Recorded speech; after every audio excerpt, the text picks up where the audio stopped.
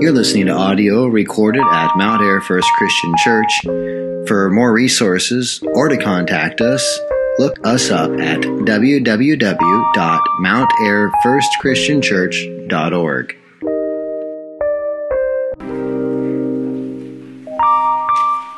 For our time together, sermon time this morning will be in the book of Philippians. We'll kind of launch out of there. Philippians chapter 1. The first 13 verses. Kind of going to do a few weeks here on just the church, local church body.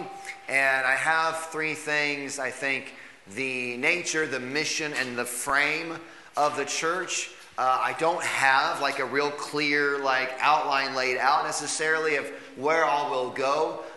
So we might have interaction through some discipleship groups that we're doing we've had a lot of good discussion lately on what is the church and what are we doing. And so I'm going to greedily take some of our time on a Sunday morning to just talk about some of those realities and see if we can get some common language regarding what we are doing here. And so this morning we're in Philippians chapter 1.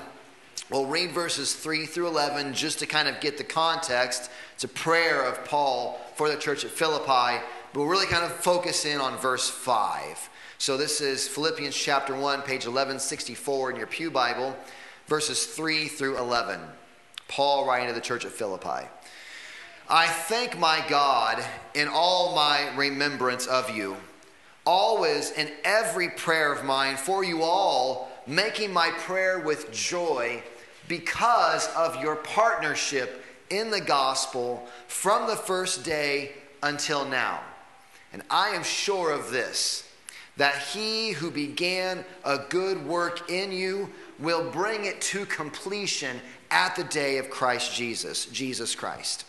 It is right for me to feel this way about you all, for I hold you in my heart, because you are all partakers with me of grace, both in my imprisonment and in the defense and confirmation of the gospel. For God is my witness how I yearn for you with all the affection of Christ Jesus. And it is my prayer that your love may abound more and more with knowledge and all discernment, so that you may approve what is excellent, and so be pure and blameless for the day of Christ, filled with the fruit of righteousness that comes through Jesus Christ, to the glory and praise of God. Grass withers and the flower fades. Word of our God stands forever. I've been saying that last little phrase there for all of my 5 years here. It's not a throwaway phrase. It's talking about the nature of, it's there in Isaiah 40, and Peter quotes it in 1 Peter as well. But the reality that the grass withering, the flower fading is our own existence. We are the people, we are the grass, we are the flower that springs up and grows, and then we fade away. And Psalm 103 talks about the breeze blows over the ground, and you go in the dirt, where the grass once grew is not even remembered anymore. But in contrast to that, God's word stands forever. And so as God's people, we stand under what lasts forever, not what lasts temporarily, not our own opinions, not our own people, not our own mindsets, not these things that are going to raise up and fade away. We stand under the word of God. And so that is formative. That if that has got to be, I'm almost remember that I would have done something like this when I got here, one of the first Sundays, that we live under this book. That we do not put the book down here, stand on top of it, and come up with our ideas, but this book is the authority that we have. Our own opinions are not it, but the church does not exist without this special revelation from God. That was not in my notes. But anyway. We live under the authority of this book. If you have something that you care about, though, you end up gathering with a deep sense of camaraderie with those who care about the same things. I assume you all have your sports teams, and it's funny, some certain kids, that's like the kind of go-to. We talked about basketball at one time, and we had a conversation about basketball teams, NBA teams, and then last night I was at an event, and he was sitting there, and we kind of exhausted basketball, and he said, well, what's your favorite football team? And it's like, because we kind of, many people, if you have sports or anything like that, you kind of have this camaraderie about talking about your teams.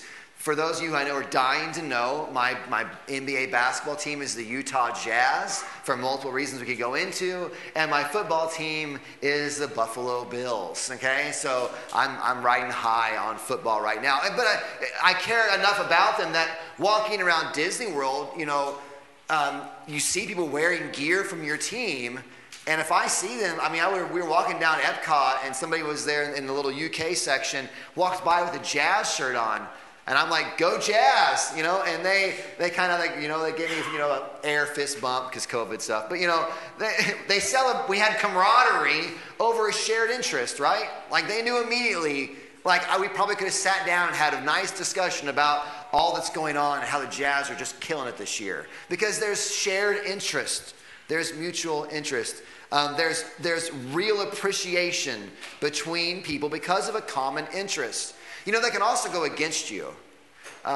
If you want to hear a ridiculous story about me. So I follow NBA and professional sports somewhat because you can actually follow them like they have the same roster more from year to year, more than college sports. I can't follow college. You have to have my brain is not wired to follow that many new names at once. I've got dudes that I talk to that can tell you who the upcoming prospects are for the next draft and all this stuff, and I have no idea. But so it was our honeymoon actually, and we were going on the Disney cruise. And I needed a shirt, like a sports shirt, to just kind of hang out on the deck or whatever. And so I went to, I'm sure it was TJ Maxx, and because it's awesome. And it was at this time, in the early 2000s. No shade on TJ Maxx. Maybe it's still great. I don't know. But we'd gone, and I saw kind of a basketball shorts, and I'd heard of the team. I'm like, oh yeah, that's a popular team. And I've heard that, I know they're good. So I bought the shirt and wore it. I'm down walking around at the cruise, and we were coming out of one of the events, and a guy looks at me and gives me kind of an aggressive, I was a little timid, gave me an aggressive look. He's like, I'll see you tonight at 7 o'clock or whatever at the sports bar. You will? I'm like, I'm immediately like, okay, and he's like, the ball game's on tonight. I'm like, I don't know what you're talking about. I had a Duke basketball a t-shirt on. And Duke is like, evidently this, you either really like Duke or you absolutely hate Duke. And I'm just like, I don't know. I just thought they were a good basketball team. But this guy hated Duke. And so this can go against you. Like the camaraderie about certain issues can be in your favor or it can go against you. Well, all of that story is just to say Paul is talking about with this church here at Philippi, a shared love of something that gives them a deep, meaningful bond. And he prays for them, and in every prayer, he's making this prayer with joy because of their partnership in the gospel. Their partnership in the gospel. Paul is thankful for their partnership. And the Greek word there it's koinonia, but it's a commonly used word, which is just talking about fellowship or gathering, partnership, sharing. Sometimes it's translated in a certain context. It's translated as sharing. But you can understand what Paul is meaning here. There's an underlying reality in all of the New Testament epistles. It is assumed, it's a given, that those who are in Christ's church have a meaningful life interaction with each other. They have a fellowship. They have a partnership one to another. The local church body is a partnership, a koinonia, a fellowship, an ongoing sharing with one another. This partnership that Paul speaks of is this ongoing reality in the life of a Christian and in the family of God. Note, Paul doesn't say that he's thankful that at one time they partnered with him. Like, it isn't a letter of thank you for your partnership. I appreciated that. Would you consider partnering again? Like, we use that language now. Do you get the, I hand out tons of letters like this on a day-to-day basis, saying basically, thanks for partnering with us. Would you please partner with us again and send us more money in? That's not the language Paul is using. There's this ongoing partnership. There's this ongoing reality. You can see from the language in the rest of the passage that Paul considers this partnership in the cause of Christ never to be something you fade in and out of. It's this ongoing partnership. He says, because of your partnership in the gospel from the first day until now, there's this ongoing active engagement with one another. So insofar as Paul says, verse 6, that he's sure that he who began the good work will bring it to completion. That this partnership is this ongoing reality in the life of the church. It's a fellowship that will be continued until it's completed. So when we discuss questions like, what is the church? Biblically, there is this understanding that it is an organization that is people involved in ongoing and vibrant partnerships, relationships one to another. What's the language the Bible uses for people in the body of Christ? Brother and sister. That's close language. That's close language. That's familial language the Bible is constantly using, the New Testament is constantly using about brothers and sisters. There's this ongoing, intimate relationship one to another. It's not an organization that's hanging its hat on relationships it once had. I mean, it can be thankful for those. I'm grateful for the seasons of life that we've gone through, but the local church is the body of those engaged in intimate local relationships, ongoing and vibrant relationships in the right now. It's a very current and real partnership in the current moment that God has them in. That is the church. That is the church. So Paul is thankful for this partnership. The second quality that he's thankful for, though, is that this partnership is a partnership rooted in something specific. It's a partnership rooted in something specific. There's an organization in town I just described to you. They came in. They were in a nice building. This organization does great things in the community. They hold events and do things like Air Days. They'll hold special dinners, special meals, special events like that for the community. They give to graduates. They're caring for the community. If they do recruiting, so that when they see someone that is not a member of their community, they'll ask them, hey, have you ever thought about becoming a member of our community? And they'll tell you, there's a few requirements for you, but really it's, not that big of a deal. Come on in, and we want new members. And it's a group that prays when they get together. They'll, even before the meal, they'll pray before they try to serve the community. And what am I describing to you there? What is the organization I'm describing to you? You can almost really pick tons of them, but it's our local Lions Club. Our local Lions Club is exactly what I'm describing to you. These are the things, and they are good. We have lions in our congregation. Members of the Lions Club. We don't have lions in our congregation. That sounds stupid. You're safe. There's no lions. We have Lions Club members in our congregation. And, it's a fine, good organization. But what is it rooted? What is it partnering on? Is there anything, what fundamentally distinguishes the church from the Lions Club? We want to do good things in the community. I love serving stuff at Air Days, being involved and loving graduates, caring for the community. I mean, we want to be invested in those things. Be about prayer? Yeah. Serve meals? I hope so. I'll sneak to the dessert table and while everyone else is going through the line. I hope so. But if that is all we are not a church. We're just another Lions Club. We have to have something bigger than that we are grounded upon. Organizations get unified around many different things. What is the church gathered around that can carry the weight of that union. And Paul says he is grateful for their partnership in the gospel. What's strong enough to pull all of these individuals together? I mean, Duke lovers, and is it North Carolina? Are they the ones that hate each other? I don't. People that know better than me. Yeah, okay. You know, it can pull people from separate, it can pull Hawks fans and Cyclone fans into the same congregation because there's a bigger thing grounding them together. There's something bigger that can carry the weight of their unity. At the end of the day, if an organization is going to call itself a Christian church in any sort of way that Paul, the New Testament, would recognize, it must be unified around the gospel. This means our primary partnership is not in politics. Our primary partnership is not in politics. Our primary partnership is not in personality. We are a certain kind of people. We have this kind of people that come here or that. Our primary partnership is not in socioeconomic status. It requires so many dollars to get in. You got to be at a certain class level to get in. Our primary partnership is not just around a desire to be nice, as commendable as that may be. That is not the primary anchor of the Christian church. The church that is united around anything less than the gospel of Jesus Christ is not a true church. The church body, what is its nature? It is a partnership, but a partnership specifically in the gospel.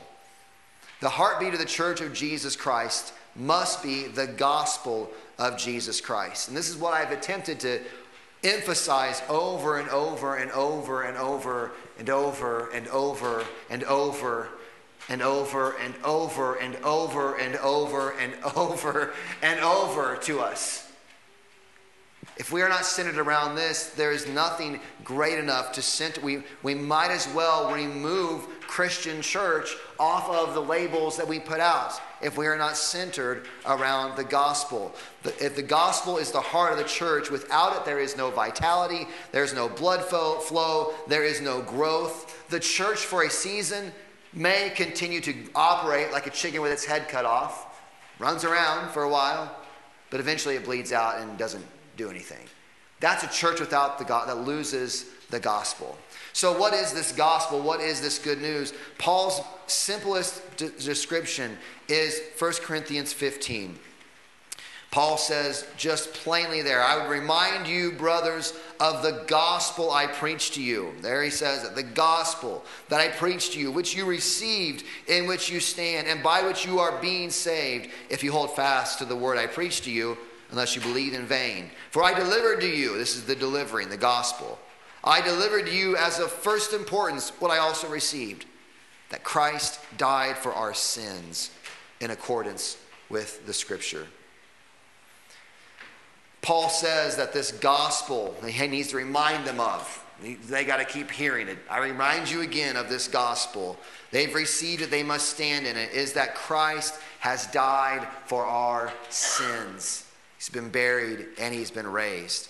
I think the four categories that are the easiest to think of the gospel. I've shared this before, but you think of a square split into quadrants. They're doing that in second grade now. So you put it into fourths. And in these quadrants, you have God, man, Christ, response. God, man, Christ, and response. God is the creator of all things. He has made it all, has authority over it all. He has the say over what is right, what is wrong. Because he made it, and therefore he has the right. He is deserving of all of our praise. As the creator, all creatures and all of creation. Psalm 19, heavens declare the glory of God. God is creator. But secondly, man has transgressed. Paul says, Christ died for our sins. If man is not dead in sins, then Christ died for no reason. But Paul understands something has gone wrong. Man has transgressed. Since the garden, when Adam and Eve decide to rebel, we have followed in their train ever since. We have plunged ourselves and the world into sin. Now, I get a lot of grief on this point. I'll be honest with you. Because if you attend faithfully here, you know that every Sunday I call you a sinner. And I'm not going to stop.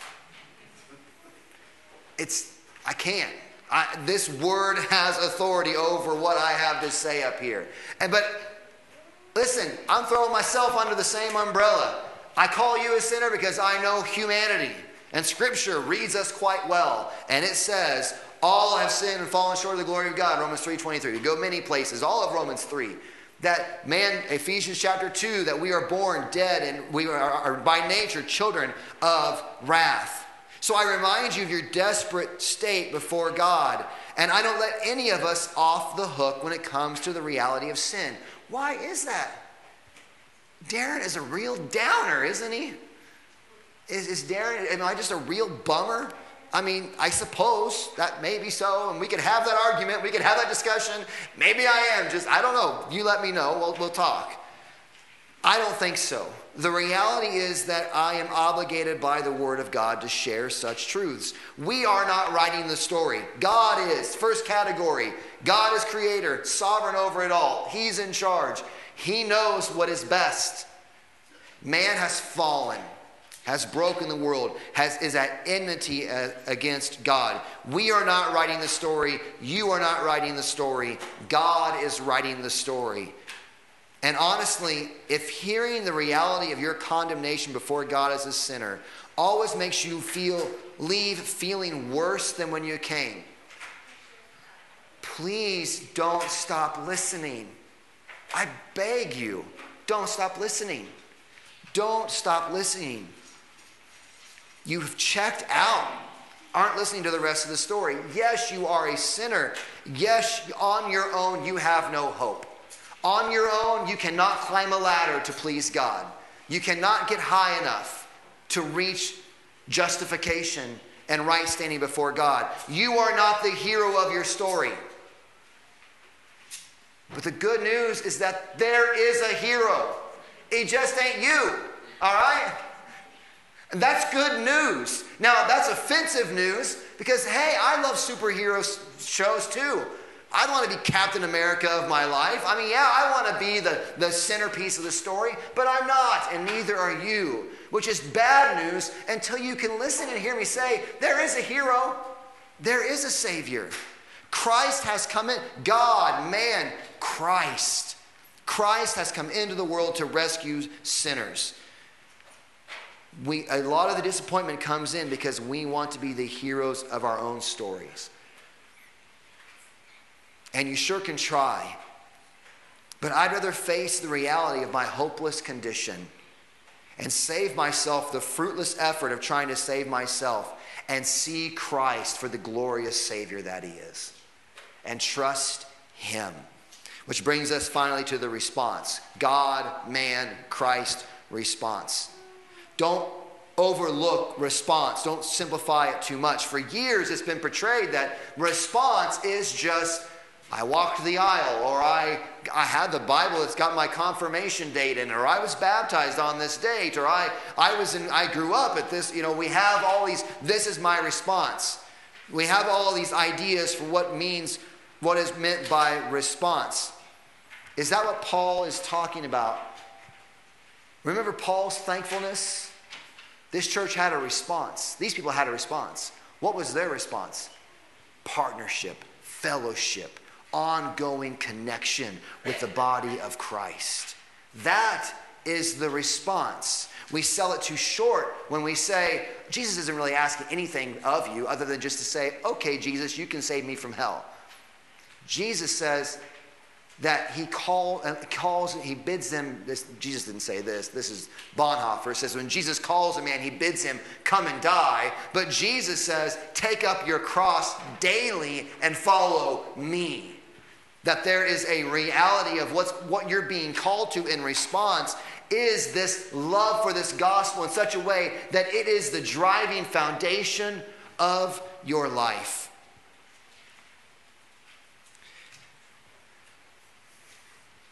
It is the driving foundation of your life. These are the questions that I want to leave us with today. I got something we'll talk about maybe next week.